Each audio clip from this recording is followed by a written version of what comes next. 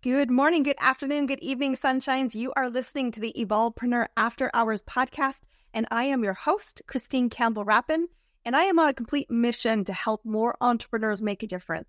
It is about us together navigating the messy world of startup, growth, relaunch, reinvention. And today we're going to be joined by an amazing entrepreneur. We're going to talk about some deep things to help you get the best concepts and strategies to help you fast track your business. Today, our guest is Bernadette Bose, and she is a renowned corporate executive who leveraged her 25 years in the corporate world and her savviness with the entrepreneurial spirit to transform so-so managers into powerhouse leaders. Bernadette, a very warm welcome to our program. Thank you, Christine. How are you? I am awesome. Thanks. It's been a fabulous day. How about yourself? It's been a fabulous day as well. Thank you for asking. I love that. So I'm curious because if someone who comes from the low world of corporate and jumps into the world of entrepreneurship, what did you think that would take to be successful in that transition? That's an awesome question. I thought that it would take exactly what I knew and what I was accustomed to in corporate. So I just thought I was just going to smoothly move over to being an entrepreneur, bringing everything that I had done for 25, 30 years, and I was going to be good. Oh my God, was that so not true? Was that so not true? Yeah. It wasn't. What was the biggest misconception you had? Well, I was a senior executive, and therefore I pretty much had every function around me taken care of. So if I had an issue with my laptop, I'd hand it off. If I needed someone to go and do the marketing, I'd hand it off. If I needed someone to handle my expenses and my income, tracking, I'd hand it off. And the next thing you know, I'm sitting there in my office, my home office as an entrepreneur, realizing that I was all those people. At least initially, as you mentioned in your intro, starting up, I realized that if I looked at an org chart, which was my customary tool to refer to as I was, growing and expanding in my corporate roles, I looked at it and I said, okay, so I'm the CEO. That was easy. And then I looked at all the functions of the org chart, HR and finance and legal and sales and marketing. And I realized, gosh, my name's in all of this as well. And all of a sudden I'm running into just basic situations like my laptop, like, okay, what kind of payroll system do I use? And now I had to answer all of that. I had to research it. I had to do it. And I didn't have someone to pass things off to. So losing that infrastructure of tools and technologies and processes, losing that pool of resources was extremely eye-opening. It is true. I think sometimes we totally misunderstand what that freshwater approach really becomes, and yet you start a very steep learning curve. And so I'm curious, when you look back, what was a really big nugget where you were like, I've learned that and I'm starting to build momentum, because you have had success now getting out of the first shock. Right. When did you start to realize that domino leads to the next, and maybe I'm on the right path? Well, I had always been very process driven. And so I was immediately putting the systems and the processes and the procedures and the practices that I wanted to follow myself in order to do all of those functions smoothly. Because my number one goal, obviously, was not just going out and getting revenue. Although that's like the number one thing new entrepreneurs focus on is I need to make money. Mine was more actually for the first 9 months. Mine was more, I wanted to put the infrastructure in place, people, processes, and procedures. I wanted to put the infrastructure in place first, and even another P is partnerships. I went out and spent most of my first 6 to 9 months looking to build joint venture partnerships. So whenever a client needed something and I couldn't fulfill it, I knew somebody who could. And so to answer your question, I realized that I was moving to the next stage when I had those things in place. And then I started that org chart that I mentioned. I had one up on my wall for probably like 4 years. And I had my name in all those slots. And I knew my job as that business owner / CEO, entrepreneur, was to take myself out of all those secondary roles and put other people in it. Whether that was a 1099, a W-2, it didn't matter. And so when I started pulling myself out of functions and putting other people in and letting go of control and allowing other people to support me, that's when I knew things were changing, evolving, and growing. This is a really fascinating thing. And I love that you had an org chart on there and knew that right away, because I think sometimes that is one of the biggest challenges. When people leave corporate, they have a tendency, at least this is my opinion only, is that we buy a job and we want to do the service delivery bit. And yet the service delivery bit, while it can absolutely be a fundamental part of the reason you love it, if you are only doing the service delivery and you forget about all those job functions, you very quickly realize you don't have cash flow. You are losing sight of some of the details, and it actually is usually a bit of a spin cycle at that point. And so there is a big difference between saying, my goal isn't to buy a job. Yours clearly wasn't. It was, I will run an organization where I am leading it. And I'm curious, who was your first, or what job function, maybe more specifically, was the first thing that you did outsource? Yeah, another great question. All right. So this is going to sound, well, maybe it sounds weird or not, but my first function was a PR person. Interesting. Why? Because, so my backstory, a quick version of my backstory, is the fact that the way I went from corporate to being an entrepreneur is that I was fired by my mentor of 12 years because I eventually, in about a year and a half, came face to face with the fact that I was the ultimate corporate biatch. I don't know if you like, curses on your show, and I want to respect that. And so I was fired in late 2007, going into 2008. And I decided to start writing a book in 2009, and I published it in 2011. So in 2009, late to early 2010 is when I started looking at that org chart, focusing on that org chart. And the number one thing I wanted to start doing is writing my book, supporting my clients and executing, like you said, supporting that. At the same time, I knew that my acceleration of my business was going to be all based on my visibility, my branding, and my book, which I had decided now keep in mind this is 2009. I also decided the number one vehicle I was going to use for that was internet radio, which was what it was called in 2008, 2009, and it's podcasting today. Mm-hmm. And so I just knew that my job needed to be focused there to get the visibility and get my message out. And so that was the first person that I hired, was someone to help me with, it was two or if not three people to help me with my PR. I actually think there's a lot of great insight to this, and it wouldn't have been my first thing to thought of, but when you went down the path of it was about visibility, audience building, this one is something so important for our audience to hear, is not to fall into the trap of the Kevin Costner Field of Dreams business strategy, which I always jokingly say, I'll build it, they'll come.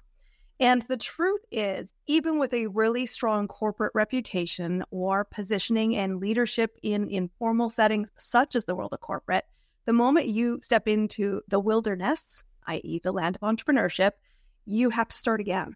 And you have to rebuild your audience, because even when you think you have a long train that will go with you, most are shockingly surprised at how few really take the jump with you.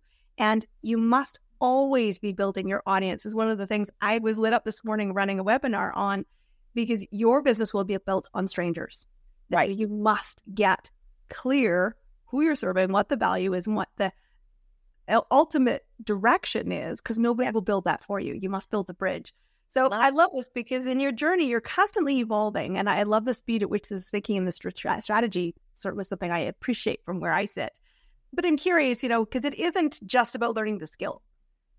The bigger challenge is, do I have a right to play here? And a lot of women, particularly high-achieving women coming from corporate, which we're an elite group anyway, suddenly get into the world of business and we suddenly think, I can't do this, which is so weird. But it's a very high stat. North America, one I heard, was 75% of high-achieving women start businesses and think they don't belong there. Some level of imposter syndrome runs rampant in our day-to-day. So I'm curious, talk to me a little bit about the mindset of staying true to your vision here. Well, first off, the imposter syndrome for those women started long before they went out on their own. It started the minute they started getting elevated and they started making money and they started getting a title and maybe a big office.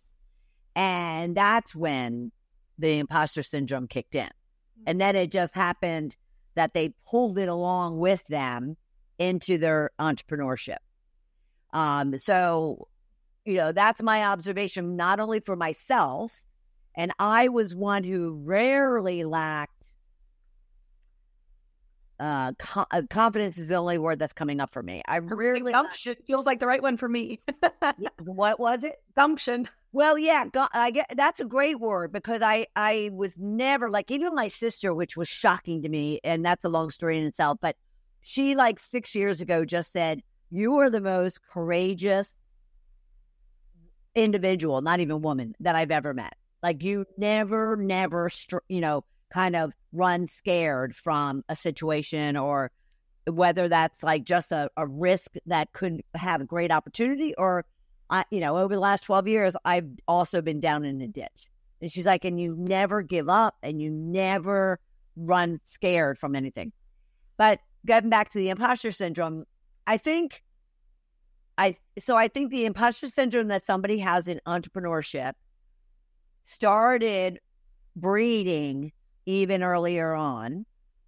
They just never really recognized it, because I feel like corporate professionals are a hamster on a hamster wheel.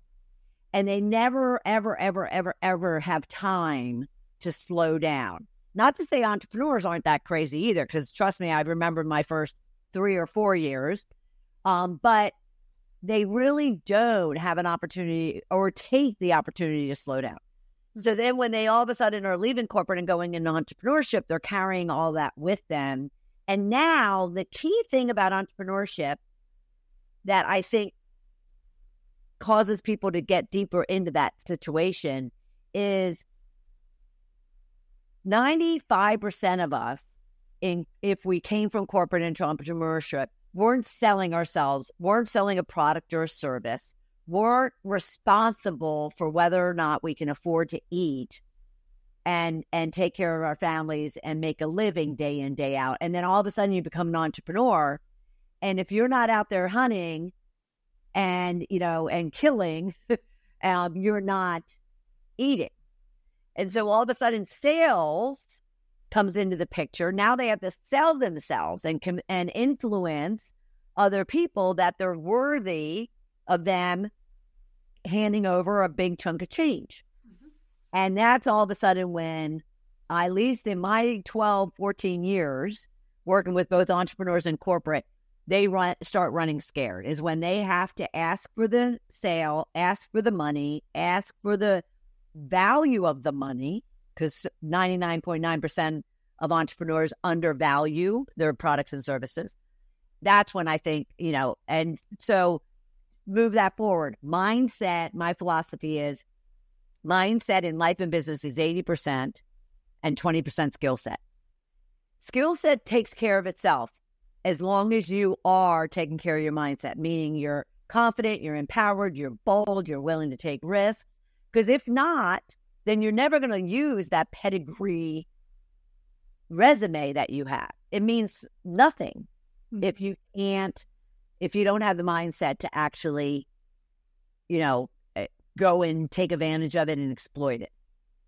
I'm curious what, advice, given that is your level of area of expertise, and obviously you're working to help elevate leadership in a corporate setting and in what you do as a business advisor.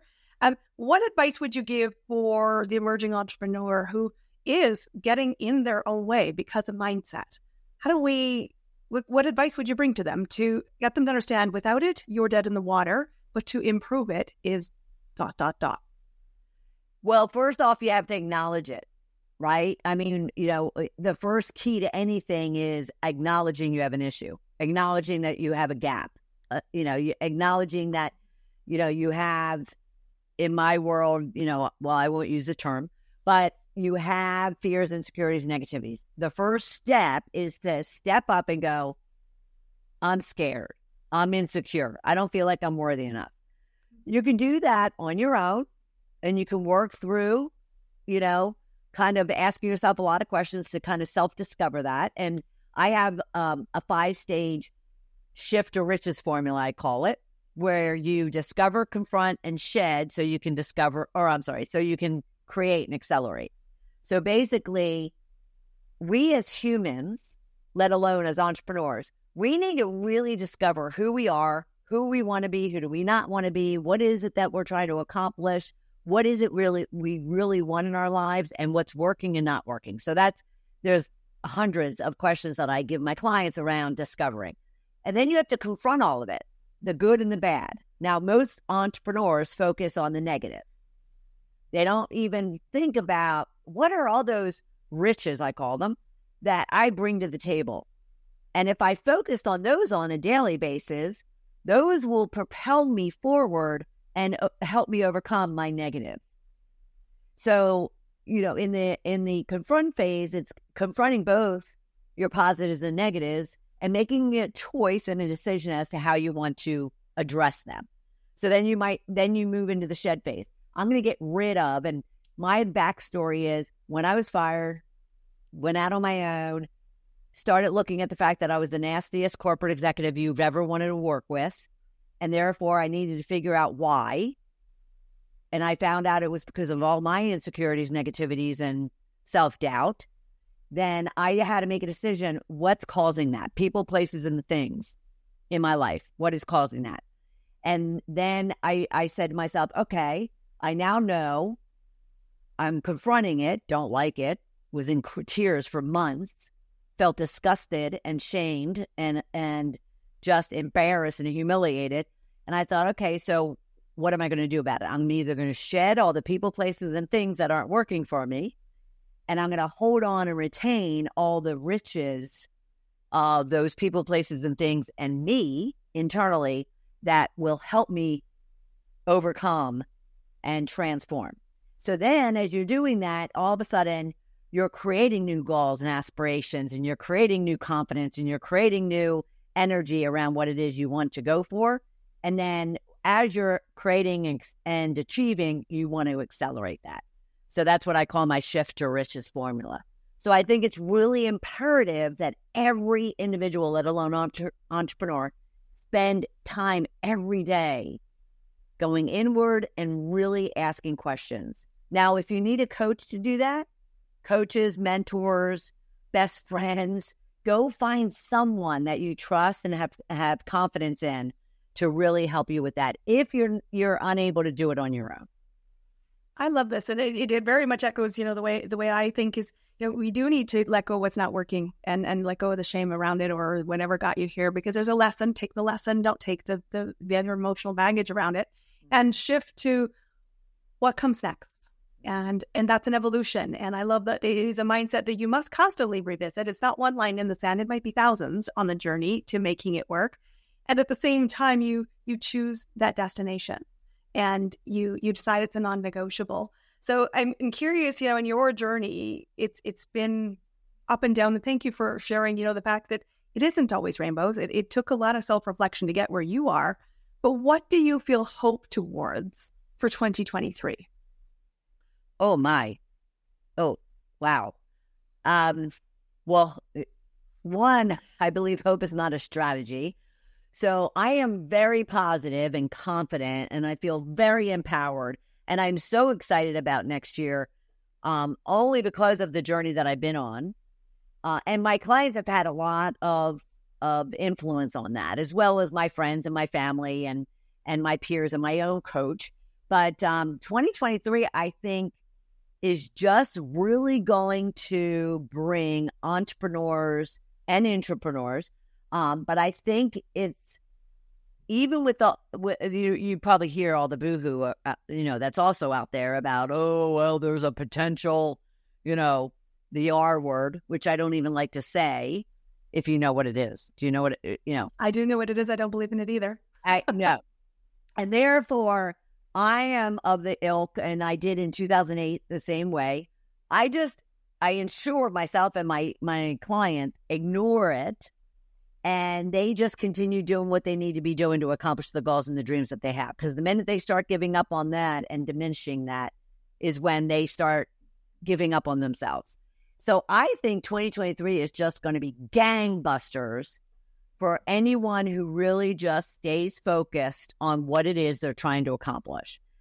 Now, a lot of people don't have that understood concretely, and they don't have it written down in a plan, and they don't have it then defined in goals and measurements and whatnot. And I think that's their biggest mistake, and that's why majority of the people give up on their goals and dreams like by February. So I think 2023, despite all the noise around you and all the drama that people want to make around you, is up to the taking to anyone who just stays focused and confident, even when you have crappy days, by the way, on the fact that you're doing what you love and that you're making a difference. I love this. This was a beautiful conversation. You really get to control and choose your future. The past does not define what the next chapter will be. We've learned that through your story. And I love the fact that confidence is a key to it. Manage your mindset, learn the skills, and create epic impact. It has been an absolute pleasure, Bernadette, to have you as our guest here on the Evolvepreneur After Hours podcast. Guys, a couple things for you. If you have loved our episode, we would love for you to give us a 5-star review. And if you are a business owner or entrepreneur who wants to share your insights on your journey to help us all collectively make strides in our business, we'd love to have you as our guest. Be sure to subscribe for future episodes on the Evolvepreneur After Hours program. And until next time, if you're an entrepreneur, every day counts. Take action, chase your dreams, and remember, manage your mind. Thank you very much for having us, guys. We will see you on the next episode.